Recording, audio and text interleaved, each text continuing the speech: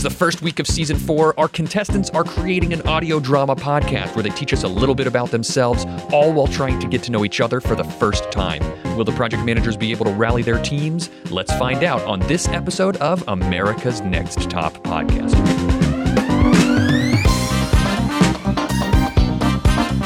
Greetings from America's Next Top Podcaster, a show that combines a masterclass in podcasting with a weekly competition. I'm Bobby Frankenberger. This week, we're following our 3 newly formed teams after they were given their very first challenge. Our contestants must write, perform, and edit an audio drama podcast where they teach us about themselves as contestants. They have a maximum length of 10 minutes to work with. They have 5 days to do it. Oh, and before they can even get started, they have to get to know each other because they're complete strangers. If that sounds hard, it's because it is. But don't worry, each team has a member who's been designated the project manager of their team and will lead them to a successful end. At least that's the hope. Speaking of, let's start by checking in on Team 1. Their project manager, September McCready, is trying to get to know her teammates and brainstorm ideas for an audio drama that will teach the judges a little bit about who they are. Hello. Hello. Hi, Ken. How are you? I don't know how to record this. Is it Theo or Theo? 90% certain he said Theo. I forgot everything about everyone else, though.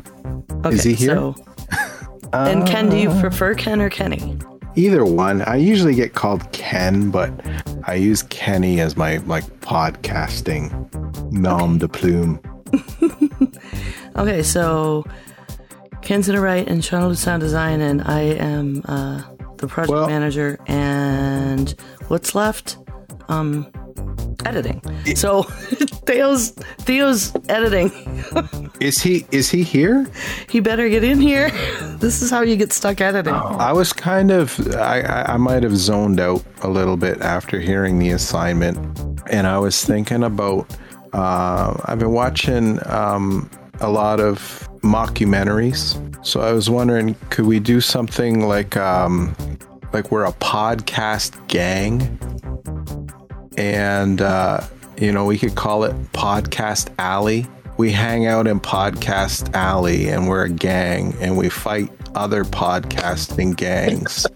And we could talk about like I don't know, like gang things, like I don't know, drive-by shootings or whatever. Okay, podcast. Maybe not so dark. Whatever's best, especially if as far as editing, I'm gonna figure it out. Baptism of fire. And just because we have roles, but I can be junior assistant intern to the editor, I can help out and whatever. Well, I guess that's it, unless we have more pitches right now. I might be full of pitches tomorrow. The thing I have a commitment to is the very last mug club for my friends that have to close their brewery. That's sad. It is heartbreaking. This place has been like second living room in my town. But yeah, the pandemic really changed things too Friends much. of mine decided they'd open a bar just before COVID. It's just the worst possible time.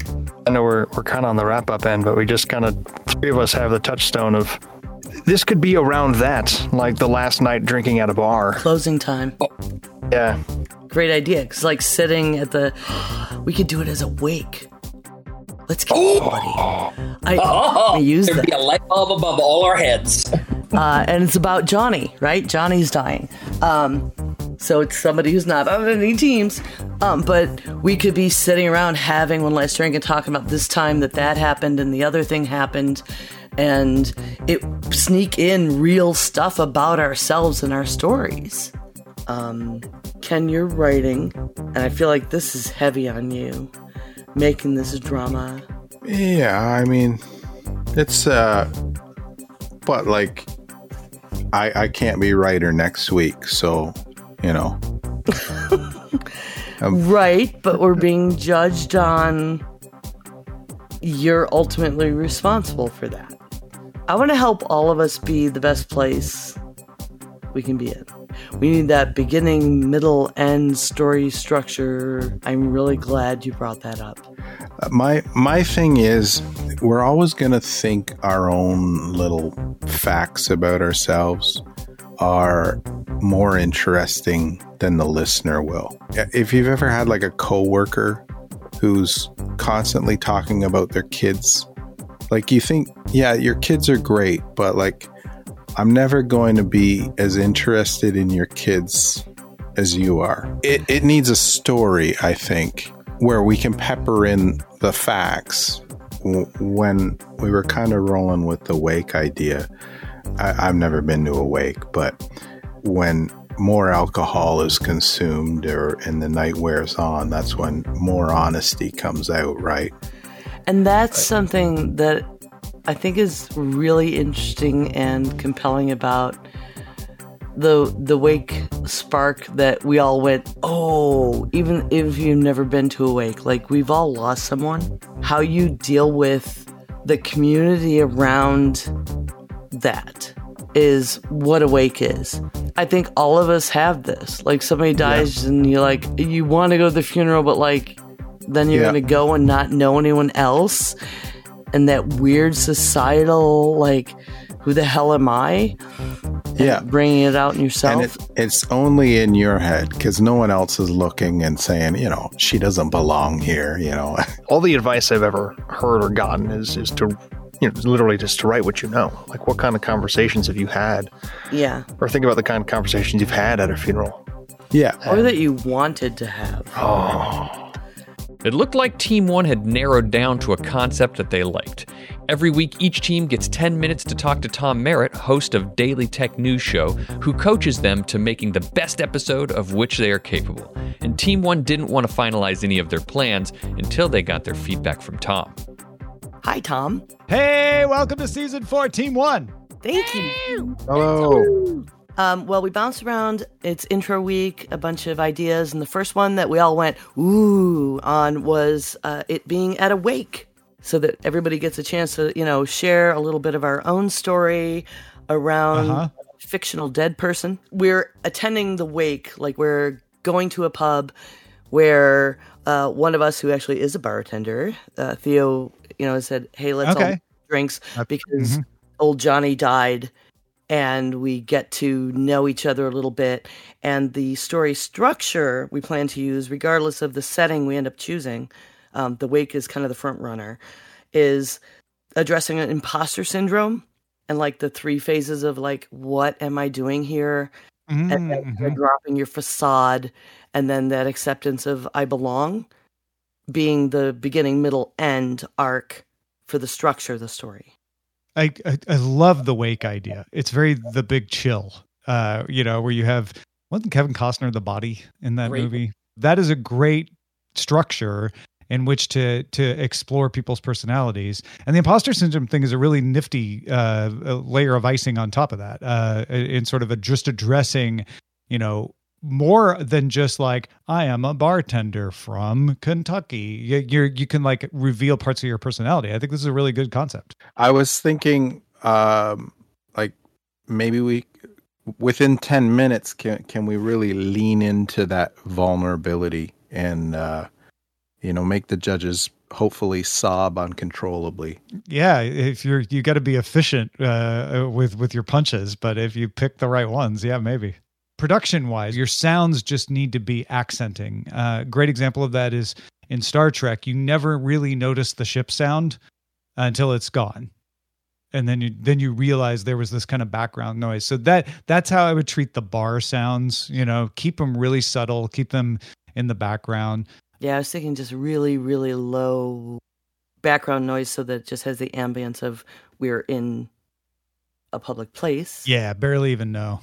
If you're trying it and you're like, oh, it feels like it's interrupting the flow, get rid of it and just have, you know, the kind of subtle background sound.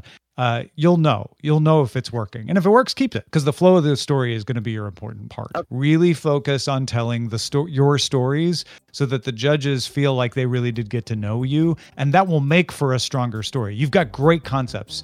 You're way ahead of the game on concepts. Don't get too distracted by production elements and music and you keeping it witty. That will come. Nice meeting you, Tom.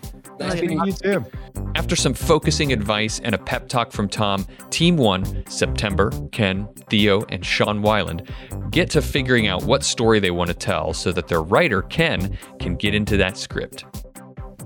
I have time constraints about any of it, because it's like getting through the story 3 times or 4 times, so that each of us has that process happen to us, unless you write it in a way where we're talking to each other for the story to progress. That's what I'm thinking is we are introducing ourselves to each other at the wake. So we don't know each other, and that way we can, pepper that all in with little facts about us. Theo, when would you say you felt like an imposter? Like you going into combat, did you ever feel, I don't belong here? So my imposter syndrome, as far as the military, is kind of twofold. So when I joined, I was starting a family, and I kind of needed somewhere to focus myself in a career. So I joined the Air Force, and I took the job of basically a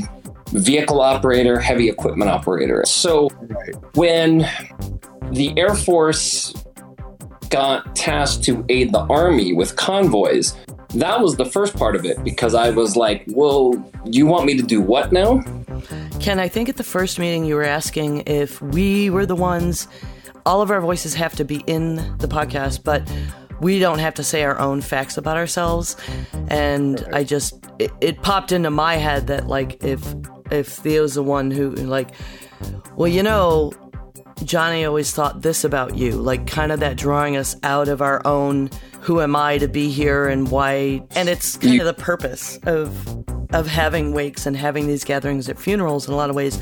Like, as humans, when we have that survivor's guilt situation going on, learning those stories helps ease that pain and fill those gaps. Does anybody else believe? Yes. I believe wholeheartedly that they said that this has to be a fiction, because otherwise we could just have a meeting where we talk about how we felt applying to be on this show and then getting in, and it would be a perfect episode. Make it in your own voice, and maybe lean into how vulnerable you can get. Like you were saying, September, it's easy for you to cry. If you can cry while we press record, then we're onto something. Ken was finished with the script, and the team was recording their audio so that Theo and Sean Weiland could finish up with editing and sound design. While the team was getting the work done, project manager September McCready sat down with me to talk about the responsibility of leading her team. Well, here we are. It's week 1, and I'm talking to September of the Team 1, the project manager for Team 1. Tell me about that experience. How have you been approaching managing this team of podcasters?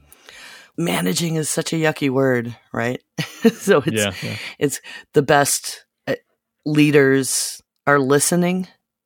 Mm-hmm, so, and these guys have been all fantastically responsive about, like, okay, let's make a list. Okay, who wants to do this? All right, let's assign it.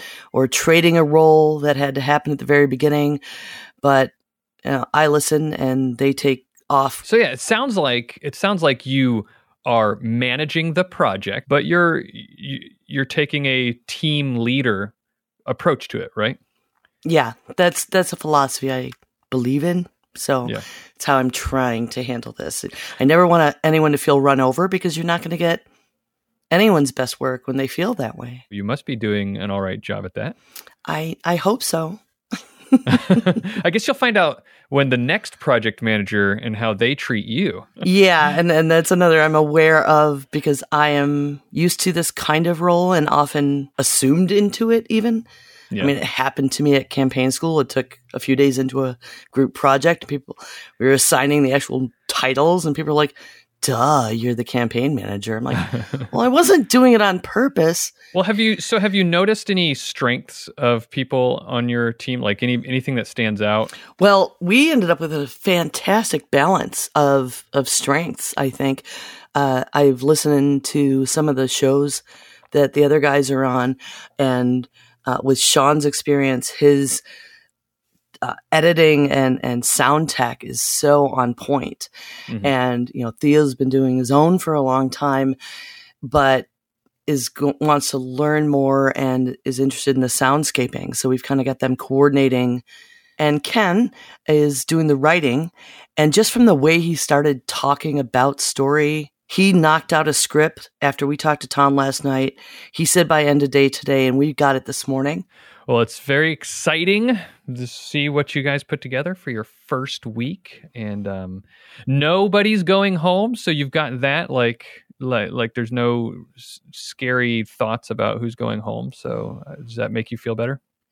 It makes me feel very conscious and responsible about being the manager, like making sure everyone gets what they need to do their best job. Like, I'm not gonna throw somebody under the bus by not telling them something they're doing wrong. Right? It's my team. I want them to prop me up when it's my turn and I'm screwing up. Yeah, exactly. Well, I'm going to let you get back to work. You've got a couple more days until it's got to be turned in, and I can't wait to hear it. September. Good luck. Thanks, Bobby. Let's hear a quick sample from Team 1's audio drama submission entitled One Last Drink. This week on One Last Drink, Old John's Wake. Hi, I'm here for John's Wake. Are these seats free? They are. Please have a seat. I'm September. Theo, this seems like a great pub. I bet John really loved it here. So you knew John? Yes, we served in the military together. We met in Iraq. It was a joint task force. He was Army and I was Air Force. But we ran convoys together and hit it off. We were split up when I transferred to Afghanistan, but we never lost touch. Do you live here in Iowa? No, I'm in North Carolina. Bit of a trek, but worth it for John. So how did you know him? Well, it's all right. This is weird, but I met him at a Brit Hamada, it's kind of like a bris. That was just a quick taste of Team 1's episode submission. If you want to hear One Last Drink or any of the other team submissions, they'll be found as separate episodes in the America's Next Top Podcaster podcast feed. But for now, let's check out what's going on with Team 2, Casey, Tripp, Jason, and Sean Allred. How do you guys want to do this? What are you guys thinking? I think the idea of a film noir type of thing would work. I think it lends itself to that because we have to do a drama type thing. Mm-hmm. All right. Yeah. No. I mean, yeah. Like noir has kind of some interesting beats that we can kind of play with, right? Like you've got the trumpets and usually it's taking place on some sort of like rainy night with some narration. So the one thing that I'm kind of thinking back to is like this idea of maybe you have like you have a mystery of something, something gets stolen or somebody gets shot or something, and you're following the detective who is on the case of trying to find the murderer or whatever. Before or after he talks to a suspect or a witness or something, he'll kind of look at the proverbial camera and talk about what he just experienced, or like like he was talking to somebody and then he pauses for a second. He's like, I think he's lying. Things like that. The best movies, and think about this, the best movies, Casablanca, Maltese Falcon, it's got to be something funny. It's not something that is obvious. Yeah. And I was sitting there trying to think of funny, not so obvious, things that we could have fun with. And I mean, that's the thing, because some of the information, right? Like Casey, you're like, I like laser discs, and like Sean, you're like, I play brass instruments, and then like I had made this movie one time, and so like when you start actually trying to think about making like a traditional sort of mystery crime thriller narrative, like if we play with this but make it kind of funny and like lean into a little bit but kind of split the difference, maybe we can get away with all of this, kind of have our cake and eat it too. So that's just, I think, the real big thing when it comes to the performances that we're going to give, is we just want to make sure that we really lean into that energy. Because everything is played so straight, I think the performances can be very exaggerated, plus filmmaking from that time was very exaggerated as it was. It was coming off of theater. There was a lot of very loud exclamations and such. And so, when you watch these movies, like, the actors aren't being subtle. Maybe Bogey is, but he's very much the exception. Don't speed through them. Definitely that's a big thing, is just making sure that, we take the time to articulate, hit the right beats. So we'll see if we can do old Bogey justice, man. It's quite a bar, but we'll do our best. Team 2 settled into a film noir theme for their audio drama pretty quickly. When it came time for them to talk to their podcast coach, Tom Merritt, for the first time, they were ready to try and sell him as hard as they could on the film noir idea. Tom, however, had some concerns. Welcome to Season 4, Team 2. Hello, thank you. So, all right, here's what we kind of came up with. We called it the Ivory Microphone. And I'll give you a little bit of the synopsis here. It says, in an on-the-nose reference to Humphrey Bogart, our protagonist is Bogey, a 1940s-era gumshoe who acts and speaks like it. When our story kicks off, he has already accepted an assignment from a femme fatale to look for a fabled relic of unprecedented value, known as the Ivory Microphone, itself a reference to the Bogart classic, The Maltese Falcon. This will ultimately be a light satire in that everything will be played straight, but much of the info will be ridiculous with the context of the production and hopefully funny. All right, going for funny. Week 1. Bold move, Cotton. Being funny is high risk, high reward, because it's very hard for everyone to consider you funny. It's just really hard to do. So if you can nail it, then it's great. And the judges will be excited and like, oh my gosh, that was hilarious. Most teams don't get that reaction. Most teams, when they try to be funny, end up getting somebody going, that wasn't that funny. So you were talking about jury, like what kinds of things did he, find funny? What kind of things did he not find funny? I don't know. I really don't. It's just really difficult to predict, what one person is going to find funny. You just got to paint with a broad brush and hope you hit it, because you might, if you tailor this to Justin, you might leave out the other judges who are like, it didn't work for me. It would be a whole other course to try to teach comedy. It's just something to be aware of when you're going for that. Sure. So we have 4 different situations with all 4 of us. The first one is with Trip. It's at a place called the Golden Lamb. It's a speakeasy. It's got 1920s jazz in it. The bartender is Trip. And then Bogey interrogates him on the ivory microphone. He's trying to find the ivory microphone. And then he divulges the 3 facts about Trip at that time. And that's kind of how it's going to go with everybody. Where yeah, that's a great device. I like that. Yeah, and part of the enjoyment too is that like it's really just like more of like a playing in this world with this aesthetic, right? Like when people come to you and it's like, oh, my fact is like I collect 200 laser discs. Okay, well, I can't exactly weave that into the context of like a real murder mystery along with some of the other stuff that's come up, right? So where it's like, okay, well, if we just kind of play into like they're playing it straight, but some of the information is maybe a little silly or something like that. So there's a few tricks here. First of all, I can tell you're leaning into silly already, which is the most dangerous way to lean. But you don't want to be half silly. You don't want to be serious part of the time and silly part of the time. What about production? What about sound design, editing, all that stuff? We're going to try build the ambiance with each scene. When he goes into the jazz club, you'll hear a little music going on in the background, and you'll kind of hopefully hear, like glasses clanking and stuff like that. Yeah. My only advice there, that all sounds right on, is just make sure you balance it so that it doesn't overwhelm, that because the star of the show is the narrative.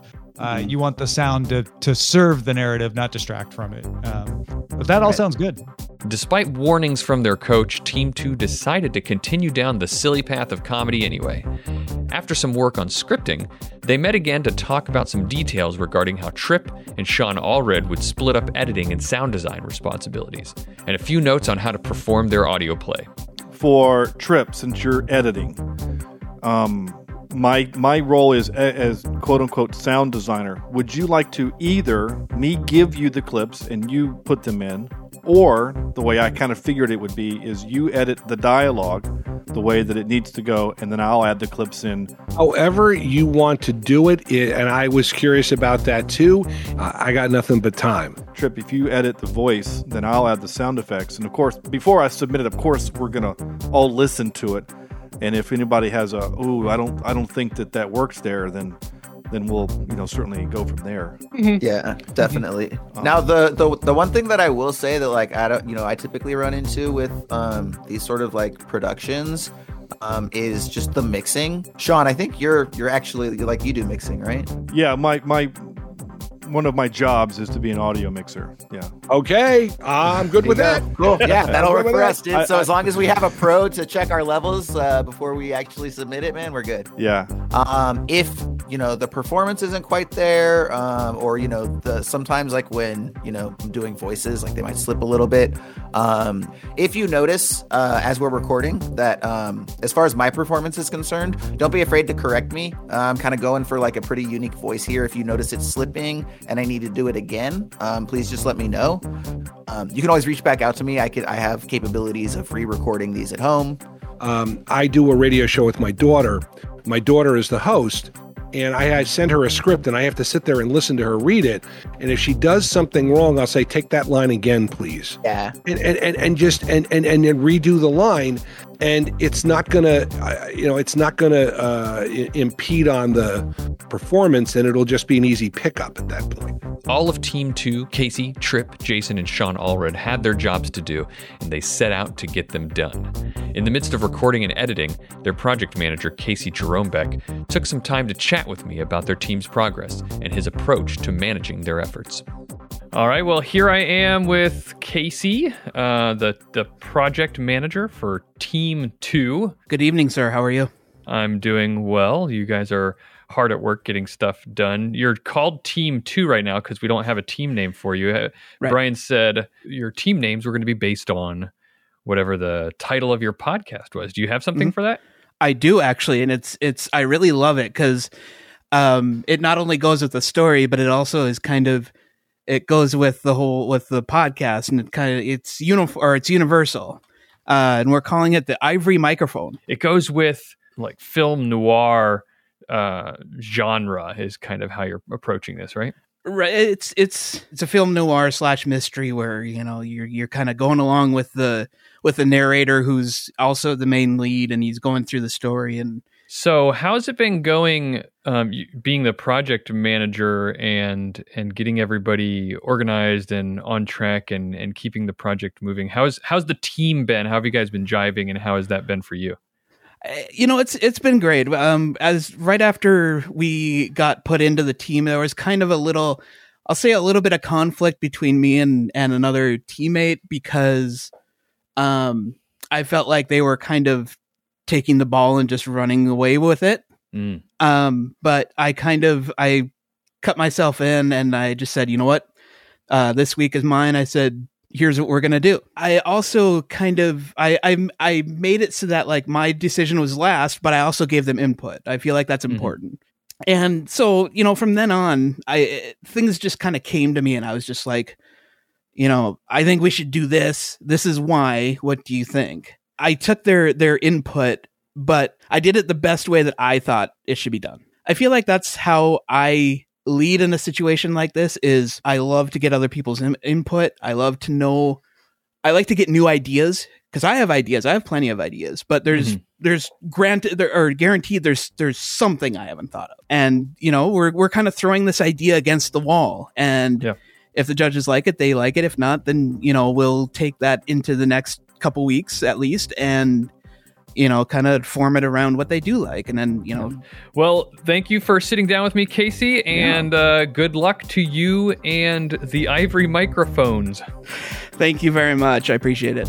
Let's go ahead and take a quick listen to a sample from the Ivory Microphone. Blistered Gums Children's Chewing Tobacco presents a Team 2 production, The Ivory Microphone. The date, 1900 and something. The place, anywhere, USA. I'd been on the case for 3 months without even a whiff of a scent of an odor. I knew Dame Deborah was trouble when she first entered my office, but within minutes, there I was, accepting her offer against my better judgment to find that most elusive of treasures, the Ivory Microphone. Last, but certainly not least, we come to Team 3, Kelly, Bill, Key, and Sean White. They got together for the first time, and Kelly, their project manager, started thinking about who would fit into each role that needed to be filled for their team. So, Kelly, you are officially the woman in charge. You have the right to say, that's a great idea, we're not going to use it. Oh, I am an editor, like for books. I have no problem doing that. Okay. So I'm glad it's a story this time. That's my expertise, so that'll be fun. So quite frankly, since Bill isn't here, what do you two want to do for next time? So we need a writer, we need an editor, and we need someone to make sure the sound is awesome. In this respect, I feel most comfortable writing. I have done script writing before. So that's probably the role that I would feel most comfortable with.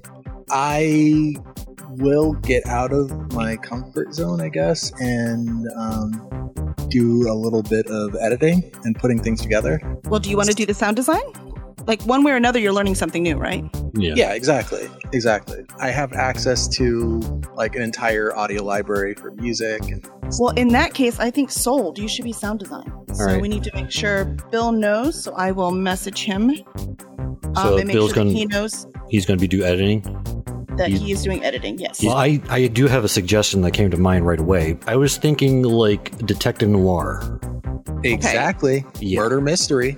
Here's the rule with writing. When you come up with your first idea, throw it away. Second idea, throw it away, and do your third. So what about instead of the detective, it is the game host who is the noir voice? That actually would be a very interesting mix of genres, because it could be a noir style of narration and feel, but it could be like almost like a dating game show. The one thread that I always did for all of my projects was simple but not plain. And we have to consider you have to write it. So we want to make sure to hit your style as well. Yeah. Well, since Bill said he does voices, I think it would be okay if he did that. I'm okay with that if Kai is. Right? Let's use our strengths, right? Yeah.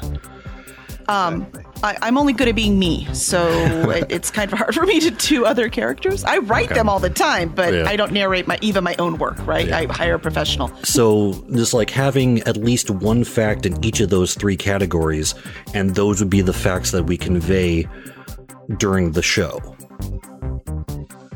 Okay. I like the 3 facts thing. The only thing I'm not hearing is, what are the stakes? There has to be a stakes for the narrator. Like, what is at stake for them? That's where the drama actually comes from. Yeah, exactly. The stake could be like, he has to do it, right? He's winning. He's never, it could be as simple as he's never won anything in his life. And this was it. He's in the lead. He's finally there. He's going to win this. His wife will love him again. His dog will come back. His kids will respect him and want them to drop him off at school. Like these kind of things. He's getting it all back now. He's in the lead. This is easy. No problem. There's only one set left. And then he was like, wait, I wasn't paying attention to any of that stuff. I'm going to lose it all now. I don't understand what's happening right now. For now, I'm going to run away, and then I'll figure out how we can get with Bill, and then he can always listen to the recording as well. Team 3 was on their way. They narrowed down their idea to some sort of a game show in which the contestants would need to remember facts about each other and answer questions correctly about each other to win. The next step of the journey was to meet with their podcasting coach, Tom Merritt, to find out if he had any input on their concept. Welcome to Season 4, Team 3. Thank you very much. Woo! Yay. I want to do kind of a game show feel. The basic scene that we're trying to set is going to be the final round of almost like a Jeopardy style trivia show, but we're going to implement voiceover from the perspective of one of the contestants. Bill is going to be that contestant. He's going to be that voice. So periodically throughout this section, he's going to start getting real introspective. While the rest of us are actually in the game show, and Sean will be the host. Yes. All right. I love this concept, Kelly, because it's a cool way to bring everybody in a natural way where you're going to have to ask them questions. Are y'all planning to do the sort of like, and our first contestant, where are you from? That kind of stuff? Well, we were kind of thinking of cutting it to the end, right? The more dramas, the later you start, and that this is the final round. So they are winning, and the narrator is so excited, which will be Bill. So if I just say Bill, that's why I'm saying Bill. So Bill is really excited. He's been winning. This is great. He really needs this win. His wife's mad at him, and they're like, why didn't you pick up the kids? And well, he's at this game show, and he has to win. So he's all excited about it, and then everything goes wrong in this final round. So we're just going to cut right to the final round. Gotcha. Well, that's good because you only got 10 minutes, so it narrows the focus. It's a great device for introducing people. So tell me a little bit about the sound design, the production elements. Well, pretty much, it's obviously the basic audio beds and all that fun jazz. But I was actually thinking of using that as a way of determining where we are kind of mentally in the story. So when there's the introspection kind of like monologue narrator stuff, that's actually going to go into kind of a jazz noir sound where it's just that kind of French horn stab and thought, because he's going to be thrown for a loop. You are light years ahead of every other person thinking about sound. Like you are nice. That is winning mentality that you've got, where you're not just thinking about what elements to use. You're thinking about how to use them properly, how to use them to signal, how to use them to tell the story. Kelly, you've got a handle in the organization. Sean, I can tell you've got this concept nailed. I like this idea. You've thought through the implications and how to best tell it. Like I'm not sure what else I can do to help you other than to say, go make beautiful podcast. With a glowing review and high expectations from their podcasting coach, Team 3, now named the Questionable Champions, began hammering out a script while their project manager, Kelly, sat down to talk to me about what it's like to lead a team of total strangers. Well, here we have it's week number 1, and I'm meeting with Team 3's project manager. Brian Ibbett wanted you guys to name your podcast, your audio drama, and whatever that name was going to be your team name. So what is that? It is Questionable Champions. Sean White came up with that as he was writing the script, and it's brilliant. We were all like, oh yeah, I love that name. It's perfect. It really is. It's a great teammate name because it's very, it's fun, it's light. But I want to ask, so you're the project manager. How has that been going for you? Is that a role that you fit into very easily? Well, I do run my own publishing company. So I am used to managing people, but typically I manage people I know. So the weirdest part about this is we don't really know each other yet. So we're still trying to figure out what we do, what everyone's strengths are, where we belong, where our sense of humor is, where, all of those kind of fitting with other people's schedules. So that kind of thing, it's just new. I think this will get easier. Hopefully by week 3, whoever's the project manager, it'll be easier for them because now we know each other. With what I have listened to, I think you do a really great job of directing people, but also encouraging them in a very positive way. Is that just a natural thing for you? I don't know. That's very kind of you to say. Your check's in the mail. Like I said, I'm just running it like I do my business. So just trying to, we're all equal, even though I'm running it right now because I was told you were the project manager. I haven't earned this. Right. So I am trying to stay on equal grounds with everyone because we are all new. We're all doing this. If we'd gone through some kind of process and they voted me project manager, that would be different. Well, it sounds like you guys are on your way, Kelly, and I think the team is in good hands. Woohoo! Let's hope they feel that way too. All right. Well, good luck the rest of this week, and I can't wait to hear what you guys have put together this weekend. Excellent. Thank you so much. With only a couple of days left until their submission was due, the team knew that they needed to put the final tweaks on their script. I think I figured out a relatively organic way of being able to incorporate the statement for everyone, including myself. Sweet. So instead of using my statements, the host statements, as an example at the beginning of the round, it's a tiebreaker at the end of the round. The only thing that I have not finished with is whether or not Bill wins or loses. Well, I think, in the same vein as the Twilight Zone or something, he's kind of this version of me is kind of a flawed character, so he should probably get some sort of comeuppance at the end. So I don't know. I could see an argument for him to lose in some way that kind of puts him in his place a little bit. Well, he could even win and then be disqualified. That would be even better. Yeah, actually, that'd be he gets it, but then no, he doesn't really get it because karma's a bitch. Yeah, especially for these online improvs, sometimes I like to let them just drift off a little bit and see if sometimes they'll come back around and go somewhere completely new. Yeah. Just remember, sometimes the best acting is not acting at all. Oh, I'm not acting. Believe me. That's, like I said, sometimes that works. So let's take a quick listen to a sample of Team 3's entry for the Week 1 challenge. Wow, these muffins are amazing. Oh, I'm so glad you like them. It's in your recipe. That is awesome. What made you think to put the blueberries in there like that?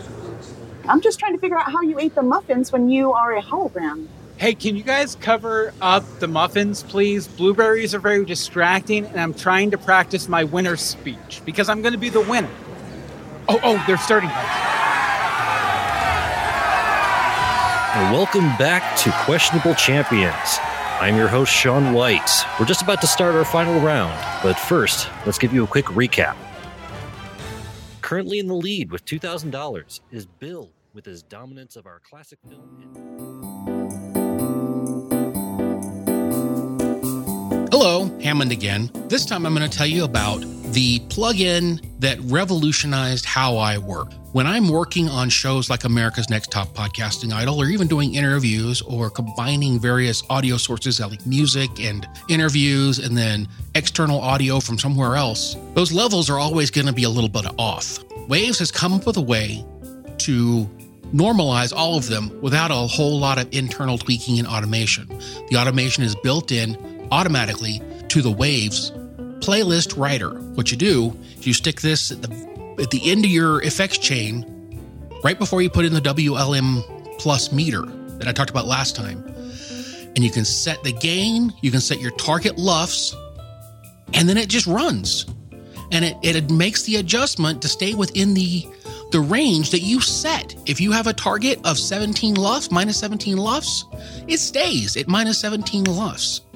If you want music to go under your vocals, bed music, you put it on the bed music setting and it runs perfectly. So it keeps the music low and the voice high. Like I said earlier, this changed the way that I do my shows because I used to worry all the time about music being too loud and making things where I'm transitioning, things would get all out of whack. Or on Podcasting Idol, someone's mic is super loud. Well, drop this in and it mitigates that issue automatically. For more information about the playlist writer, go to waves.com or click on the show notes below and enjoy the ease of making everything sound professional with doing almost no work.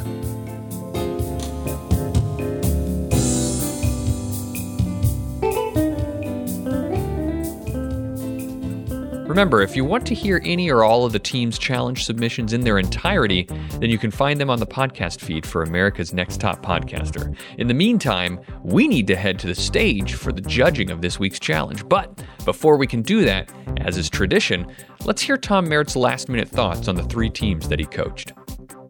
This is a really fun challenge, and they all have good approaches to it. But I think I know who has the advantage. Yeah, it's always in the telling, but you gotta wait until they've actually done it. All right, Team 1 has a great idea with the wake. But what worries me is that they're still thinking, well, maybe film noir, maybe green room, maybe bingo. And I think they just need to like focus in and nail it. And I think they have a really good concept in any of those, but the wake seemed to be the one that we talked about the most. And I think that's a really solid one and a great device for getting to know people. So I kind of hope they pick that one. And I think they've got a good shot of doing great. Team 2 is going, as I said in their coaching session, the most dangerous route. It is the route most likely to get people to roll their eyes and say, you think that's funnier than it was, and maybe even distract from achieving the goal. So I hope I'm wrong, and I hope they prove me wrong. I hope they show me that they're like, yeah, we know it's high risk, but we were able to do it and do high reward. But they have the tallest mountain to climb. Team 3 has the advantage. Team 3 has really thought through their concept. They have very distinct roles. They're very clear on who's doing what and what the concept is and how the concept interrelates, to the point that Key even was thinking far beyond with the soundscape than I would have thought as a coach. I think they are certainly ahead of the game at this point. Again, it's all in the execution, but I am most confident in what Team 3 is going to throw at me, but I can't wait to listen to all three of them. Greetings and welcome to America's Next Top Podcaster. It's a masterclass in podcasting that put on a pair of glasses with a fake nose and mustache to disguise itself as a reality competition. I'm your host, Brian Ibbett. Tonight on the show, we're going to get our first chance to hear submissions from our 12 contestants, and we're also going to get to know a little bit more about them, both from their shows and with the reviews from our judges. Oh, judges, yeah, let's introduce them now. You've heard him on Great Night, Politics, as well as his brilliant documentary podcast, Raise the Dead. From Dog and Pony Show Productions, it's Justin Robert Young. Hello. Good to be back. It's good to have you here, man. She's an award-winning writer and producer who's worked not just in podcasting, but also in television, radio, and other digital media. The founder of Infinite Gain, Jenny Josephson. Hello. I'm so excited to be back. It's great to have you here, too. And he's the man behind the Frog Pants Network, the host of The Morning Stream, Film Sack, There Will Be Dungeons, and the brand new Play Retro, Scott Johnson. Hello, and thank you for having me back. It feels like a long time has passed. It has been a long time. And so my first question to you is, what have you all done over your summer, fall, and winter vacations? Same as usual. Actually, I worked fairly extensively with the winner of last season's America's Next Top Podcaster, Will Saddleberg, and he worked on season 2 of World's Greatest Con, which he did a fantastic job with, and we got a whole new show that started as the prize for last season and now will be its own series dropping in the next, couple months. Excellent. Oh, I'm so excited for the new season too. And what is vacation? Yeah. Well, vacation from this show, not vacation from, all your other duties, but yeah. I did a job. I produced a bunch of roundtables and town halls for a company, and we got to hang out with Tracy Ellis Ross and Pitbull. I showed up on DJ Khaled's Instagram feed, which was hilarious. And I produced no podcast, so I'm totally ready to do this show. Okay. Do you remember how they're supposed to sound? Like, can you effectively judge a podcast with not having produced any in the last year? I did at least host some podcasts, but the producing side, I'll have to dig deep into my memory of the pain and the suffering of the audio waveforms. Jenny, they don't want us to judge these podcasts, so we have to judge these podcasts. Yeah, week 1, baby. We have some round tables we can have you judge, though. Make sure they're perfectly round. That's right. And, let us know there. Excellent. Well, for our first challenge, we gave our teams the task of creating a podcast that introduced us to each of the members of their team, but doing so implementing a scripted audio drama. And by audio drama, fictional audio, it could be comedy, could be drama, but the general term is audio drama. To succeed, we had to learn a little bit about each of you. We had to feature some sort of sound design and, of course, be scripted audio fiction.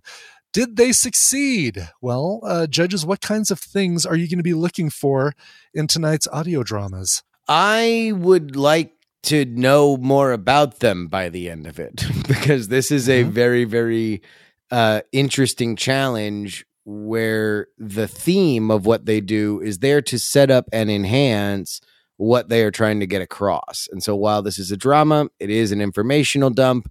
And we are going to find out who succeeded and who failed miserably. Kind of what I wanted most out of this, I think, is to say it's interesting because, this is a hard one. Like, you're starting them off on a hard one. Yeah. Also, Brian, what the F, man? Like, what's I thought I wasn't going to get that until halfway through the episode. It's a difficult pick, but using only backwards pig Latin, please. I just was looking for someone to rise to that occasion and recognize it, for what it is, that it's hard and it's difficult. And then somebody in one of the teams to just take, either group or singular leadership of that group and make something, as close to the requirement as possible and kind of surprise me. And I'm happy to say one did. Ooh, the tease. I wanted to not dread listening to them, which is to say I have to listen to all 10 minutes of every podcast that we do every week, right? And I want to be captivated. I want to be excited. I want to not want it to end. That was my criteria for this week, and one of them met it. Good. All right, let's get things started with Team 1, now called One Last Drink. Sean Wayland, Ken, Theo, and their project manager, September, which means I'm talking to you, September, this week.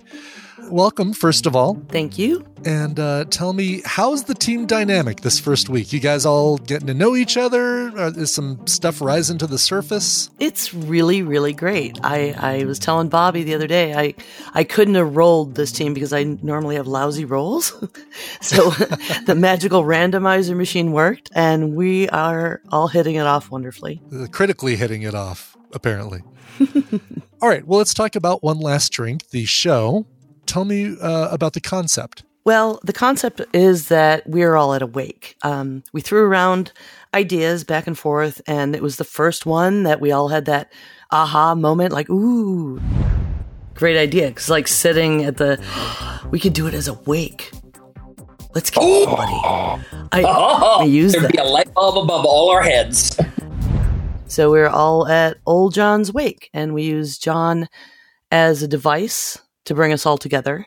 We talked real life stories and framed it in the context of the imposter syndrome that we're all suffering being here.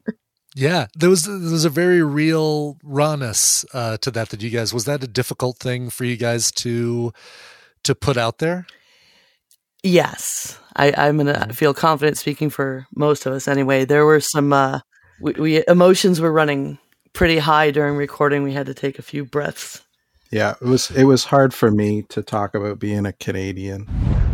I use my Canadianness as a substitution for having a personality. Like, really? That's your big fact about yourself? You get slightly cheaper insulin. Well, congratulations.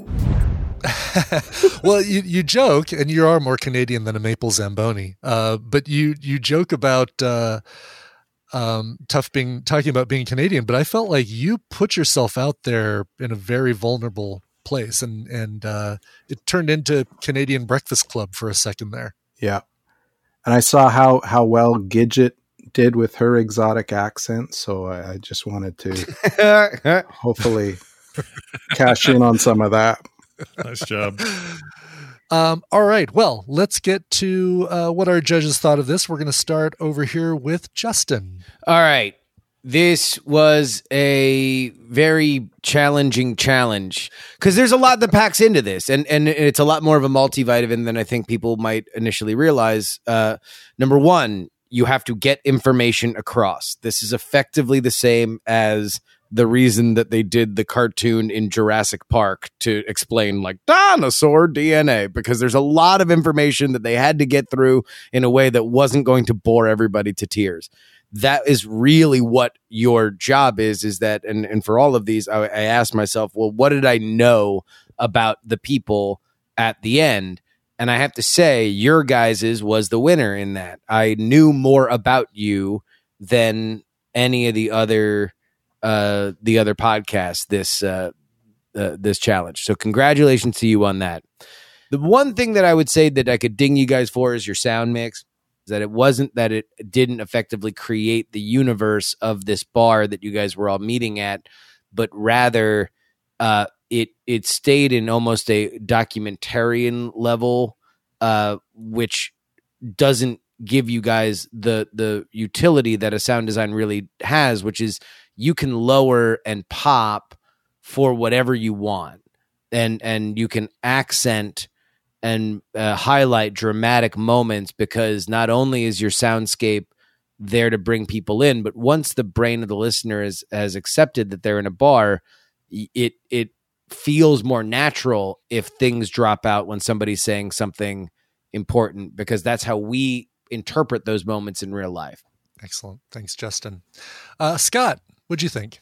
Well, this one won the week for me. I think they rose to that challenge I talked about earlier that was the difficulty in this, which is take this hard thing for your very first week and go ahead and write something from your gut and produce it in a way that was kind of uncompromising. And as much as you may have thought you were nervous at the time you were making it, I think it came off as the opposite. It felt like a very competent and confident effort, especially for your first week. The start felt like a proper start. I was immediately interested in what are these characters doing and why are they talking to each other and where are they, and like place, character, tone, plot, all of that was immediately either obvious in the beginning or was unfolded in such a way that the pacing felt good, like it was a real story, and I was interested in that story. I've said this before in other contexts, but I think September has an amazing voice and is a huge asset to your team. The Canadian bit shouldn't work, but it did. And it also provided some of the most, I don't know, heartfelt stuff of anything I heard this week. I thought that was just all really, really good and believable. And I don't know, I felt like I was just part of a fly on a wall listening to this cool conversation these people that know each other are having. It got a little thick when you guys piled on the Canadian. And I don't mean that wouldn't have been okay. I just think some of that writing was a little off. Are you kidding us right now? I'm sorry, but that's some bullshit. Excuse me? We're all pouring our souls out, and you're acting like Jar Jar Binks over here. Yeah. Aren't you Canadians supposed to be nice? Just didn't feel earned. But you brought it right back, and it also had the best wrap-up of all three this week. It felt natural. It felt like, yep, we're out of here. It felt like the right timing. It didn't feel awkward or last second or any of that stuff. And I thought what little comedy your piece had worked. Overall, this was, for me, easily my pick of the week. It's very good. Jenny, how about you? What'd you think of One Last Drink? So this was the one. This was the one that I could have listened to more of. I never wanted to stop listening. It had a nice, simple premise and a nice, simple presence, right? Like, I felt like everybody said, like I got to know you the best. It was not at all difficult for me to understand what was going on. I thought it was a really creative choice to talk about yourself through another person at their wake, which is like very Big Chill, right? And if you haven't seen The Big Chill, you just remade it. I really enjoyed it. It just felt relaxing and intimate and good. And I was happy to hear that level of honesty, and that's sort of a level of honesty that I hope everyone will strive towards. Both, it doesn't have to be personal honesty, but just like a character-based honesty in whatever you're doing. And I would say that if you felt nervous while you were doing it, you're probably doing something right, right? Like if you feel like, oh, I'm so nervous to share or to give this much, like that's headed in the right direction, and that's a direction that you should definitely explore. So anyway, great job. I really enjoyed it. Excellent. Thank you, Jenny. Very good. One last drink. Thank you very much. We'll see how you did at the end of the show. Let's move over to the Ivory microphone. Jason, Trip, Sean Allred, and project manager Casey. Good to be here. It's good to have you. Casey, you were project manager on this, so Indeed. I'm going to ask you a couple questions. First off, tell me about the team dynamic. How are things going with you four? I think that we all have had amazing ideas. I think that we've all been able to agree on one idea. We'll bring something up, whether it's the plot, whether it's whatever. We're able to kind of collaborate on it and kind of come to one decision as a group. It's kudos to you guys for kind of agreeing on this right from the get-go. I think in Tom Time, you pretty much had everything nailed down right from then, which was Wednesday. Yeah. So right after we got the assignment, I think I threw out the idea of either a film noir or some kind of drama. And then I also kind of added, I threw out the idea of having some kind of comedic twist, right? I think that, that those two coming together, I think it can be challenging, but it can also kind of pay off. And I think I started to pitch it kind of as a comedy. Like I mentioned that there would be comedy in there. He basically told us to, tread lightly, that comedy is either hit or miss. All right, let's get to the show itself. Tell me about the concept of the Ivory microphone. It's kind of an old-timey kind of, what would you call it, crime drama. It's kind of in the vein of like our main character's name is Bogey, kind of a reference to Humphrey Bogart. We kind of patterned it after the Maltese Falcon, things like that. Our detective was trying to hunt down a prized piece of audio gold, so to speak. And he had to go to, 3 or 4 different locations, 3 or 4 different people, leads, and meet with them and talk to them and try to, get as much information based on how they talk to him as possible. It was a good way of getting us an introduction to each of the different people on your team. All right, Jason, I got a question for you as our bogey. So during Tom Time, and it's even in the name, you guys said that you were planning on doing a Humphrey Bogart impersonation for the Gumshoe character. What made you guys switch to a 1930s newsreel character? To find that most elusive of treasures, the Ivory microphone. Basically, the fact that it turns out that I cannot do a very good Humphrey Bogart. And and we were talking about it, and one of the things that we really agreed on was just leaning into those comic sensibilities, right? And that was one of the things that you realize is like doing an authentic Humphrey Bogart there's not really as much personality as you would think there would be given who it's coming from. So like the idea of hanging like a 10-minute, which ended up being 7.5 minute sketch on that voice, it didn't really seem appealing. So it was like, you know what? If anything, like we want people to stay there and have fun with it. This still gets across like it's of the era, and that's what's most important. All right. Well, let's get to our judges. We're going to start this time with Scott. All right. This was the one I had the most hope in. I'm a gigantic fan, as is Tom, your coach, of all things noir. I love film noir. I love especially radio play noir. I love old 40s and 50s radio plays. Something about that stuff I just love, and I love when they narrate to themselves and talk about the hot dame that just walked into their lives and all that stuff. So, as a result, I also like that voice.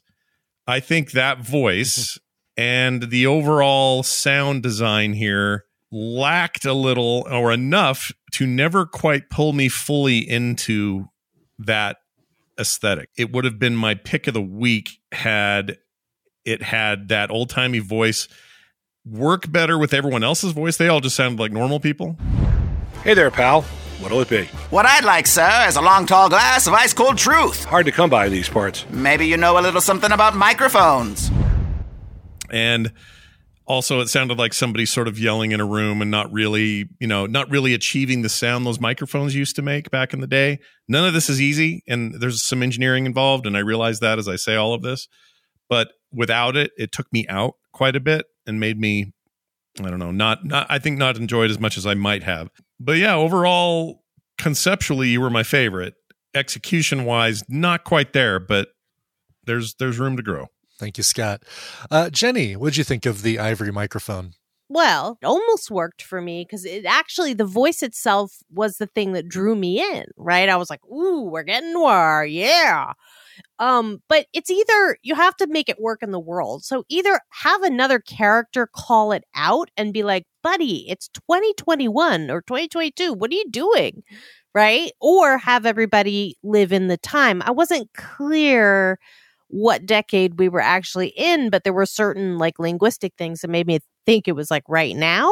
And also in terms of information delivery, sometimes the private investigator was the one that told you about the people he was talking about.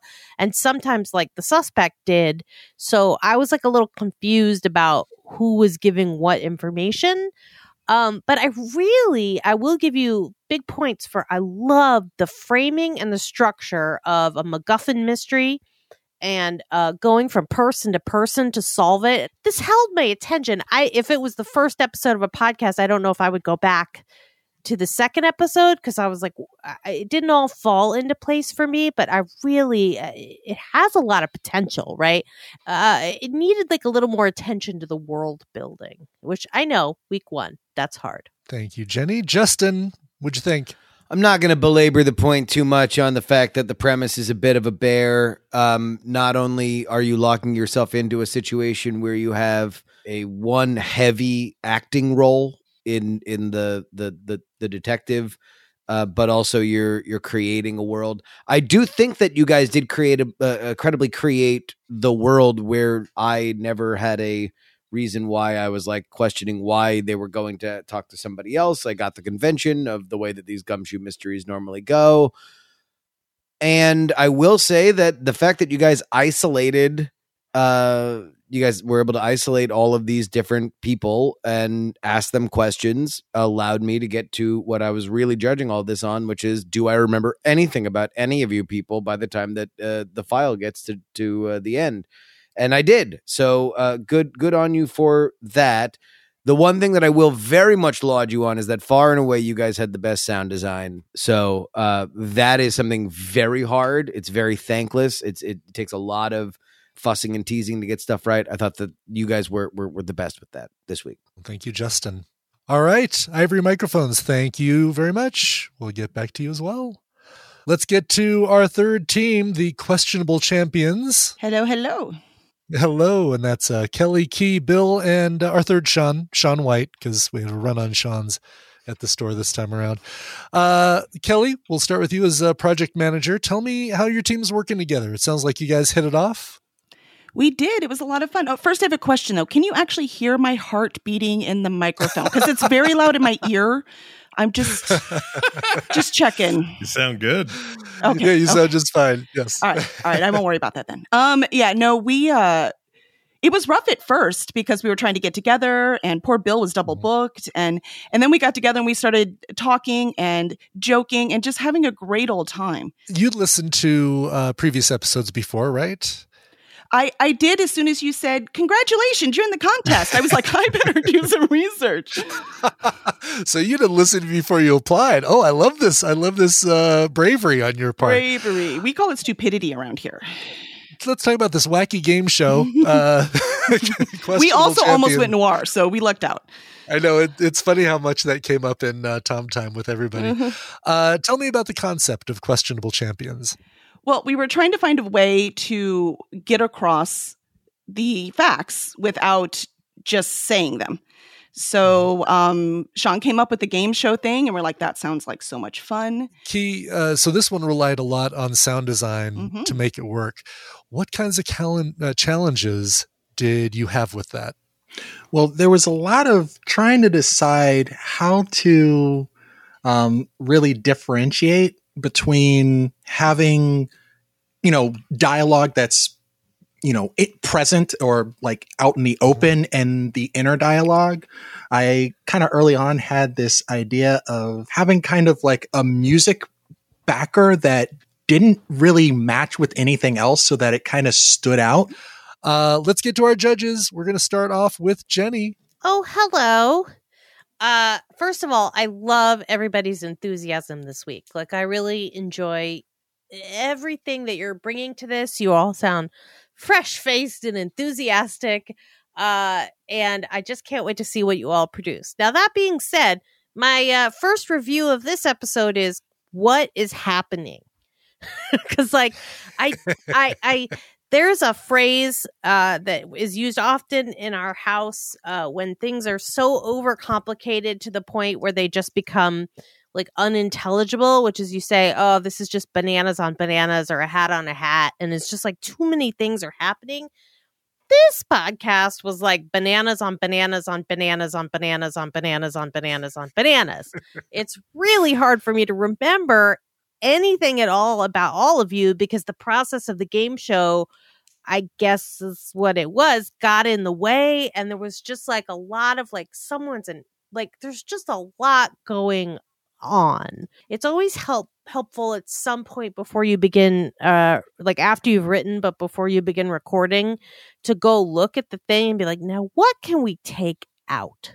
I want to unpack that phrase because it is a comedy writing phrase, hat on a hat, because what it usually refers to in the concept of creating an idea is that somebody wearing one hat is just a person wearing a hat. You can tell a lot about it, from a fedora to a yarmulke to a sombrero to a construction hat with two beers in it. But when you put another hat on top of it, it only takes away from the first thing. And that's really what we have here. We have a ton of energy, but then we also have an inner monologue.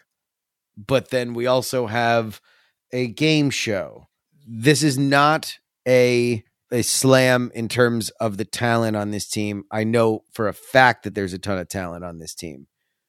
However, in another season, somebody from this team would have been gone home. I feel like a lot of this is on me as the writer. The initial like inner monologue, and then us going into the game show elements and such. I think I got a little too wrapped up in trying to tell a story behind it without shoehorning information into it.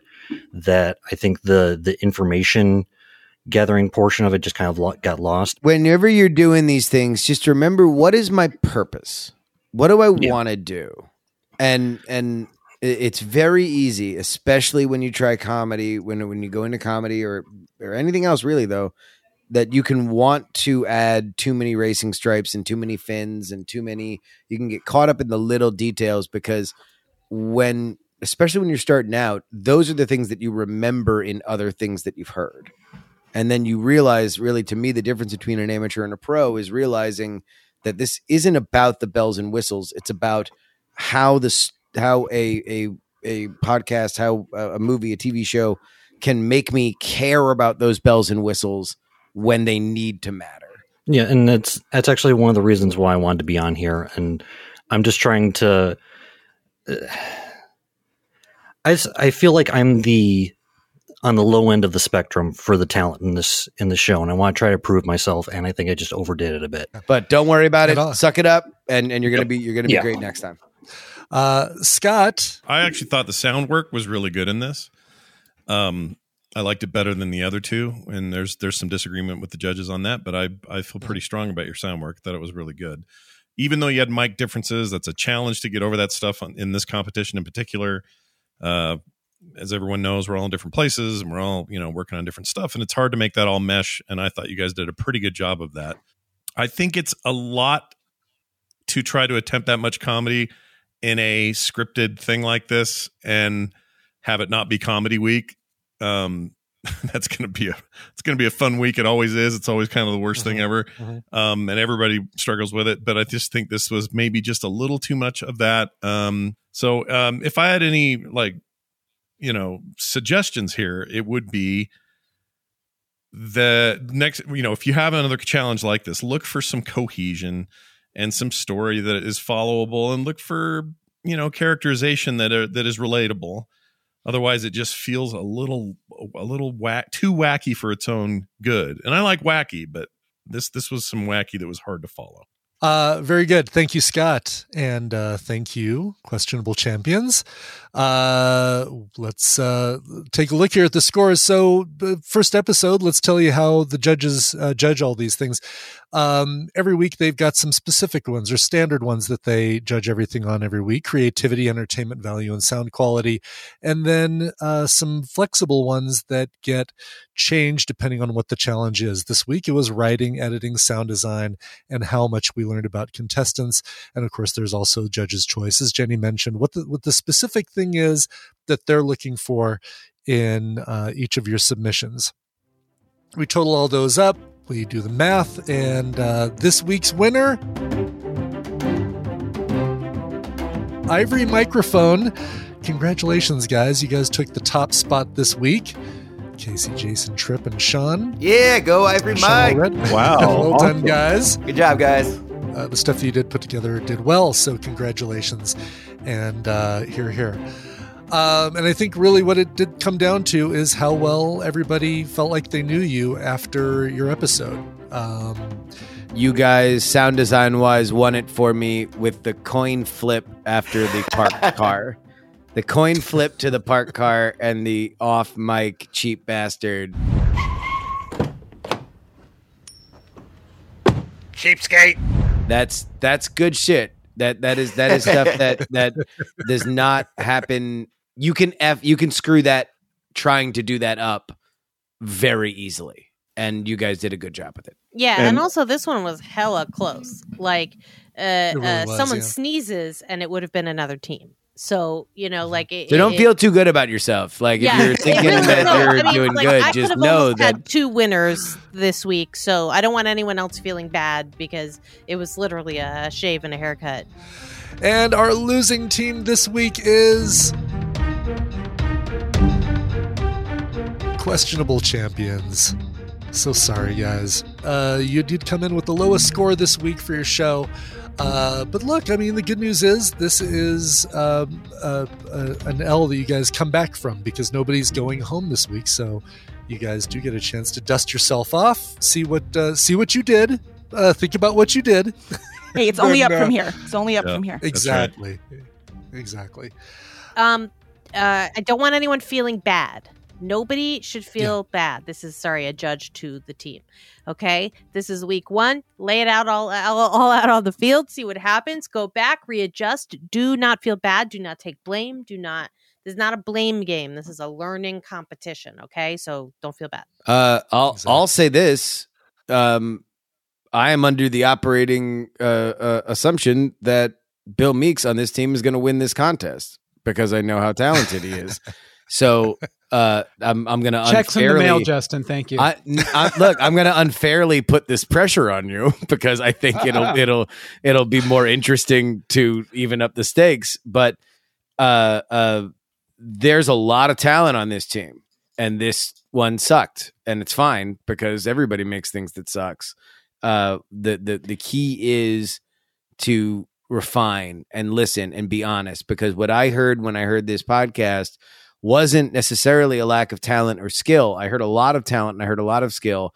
I heard an idea that was allowed to run way too far because nobody wanted to say this is chaotic and I don't get it. And everybody was probably having too much fun with each other and didn't know the handle on when to say, hey, we got to rein this in or redo it. That's what I heard with it. And so it's going to be very easy for somebody to get sent home on this show. It happens all the time that don't deserve it. And it just so happens that they didn't communicate the right way. Communication, I think, was your enemy here. And that's why you're last. And listen, we can keep buttering Bill up. And at some point, I'm hoping that he creates a ANTP fan podcast. Yeah, do that. I think it's mean. I think it's mean to say that Bill's going to win. Because now, like he can't be the underdog. All the pressure's he's the tall poppy, basically. Exactly. Yeah. Now everyone's going to be coming for him. Thank God they don't here have for the challenge. Voting. Bring it. Let's get to next week's challenge. Fiction was fun. Your audio fiction was fun, but it's not the only type of storytelling that we do in podcasts. Nonfiction storytelling is massively popular in the podcasting world, and it's all over the place. There are weekly shows like This American Life, which approach nonfiction from a journalistic angle.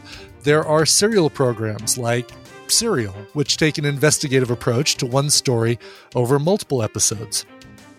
And there are historical podcasts like the podcasts Lore or Throughline or even Justin's Raise the Dead. While these podcasts can take different approaches to their content and tackle different subject matters, the one thing they all have in common is scripted, well-read storytelling. So, this week's challenge is nonfiction storytelling and script writing, and you're going to need to overcome that challenge by making a history podcast. You'll need to find a topic, do the research, write up a script for an engaging narrative about your topic, and read that script in a way that sounds natural. In other words, just don't sound like you're reading from a script. Make it feel like it's an episode in a larger series, and of course, as usual, keep the episode to 10 minutes or less. Piece of cake, right? Also, last week, we picked your project manager, and you guys picked all the other roles. But this time, you're going to be working together to assign everybody's role. So you're going to pick a project manager, you're going to pick a writer, editor, and the only rule about that, and this applies going forward every week, while you're still in teams anyway, the same person can't hold the same role 2 weeks in a row. So all you project managers, you're going to be something else, and all you writers, you're going to be something else, etc. Questionable champions, as this week's lowest team, you don't lose a member, but you are going to have a penalty to contend with. The subject of your history podcast must come from the 1500s. So even if you do something that extends over multiple centuries, it has to originate in the 1500s. And we did a little bit of research beforehand, and we saw a bunch of cool stuff that happened in the 1500s. So you guys, even though you're limited to starting in a century, I think you guys will have plenty to work with there. Get to it. Good luck. Create us some great history podcasts, and we'll listen to them next week. On behalf of the entire team behind America's Next Top Podcaster, this is Brian Ibbott saying thanks for listening. We'll see you next time right here on America's Next Top Podcaster.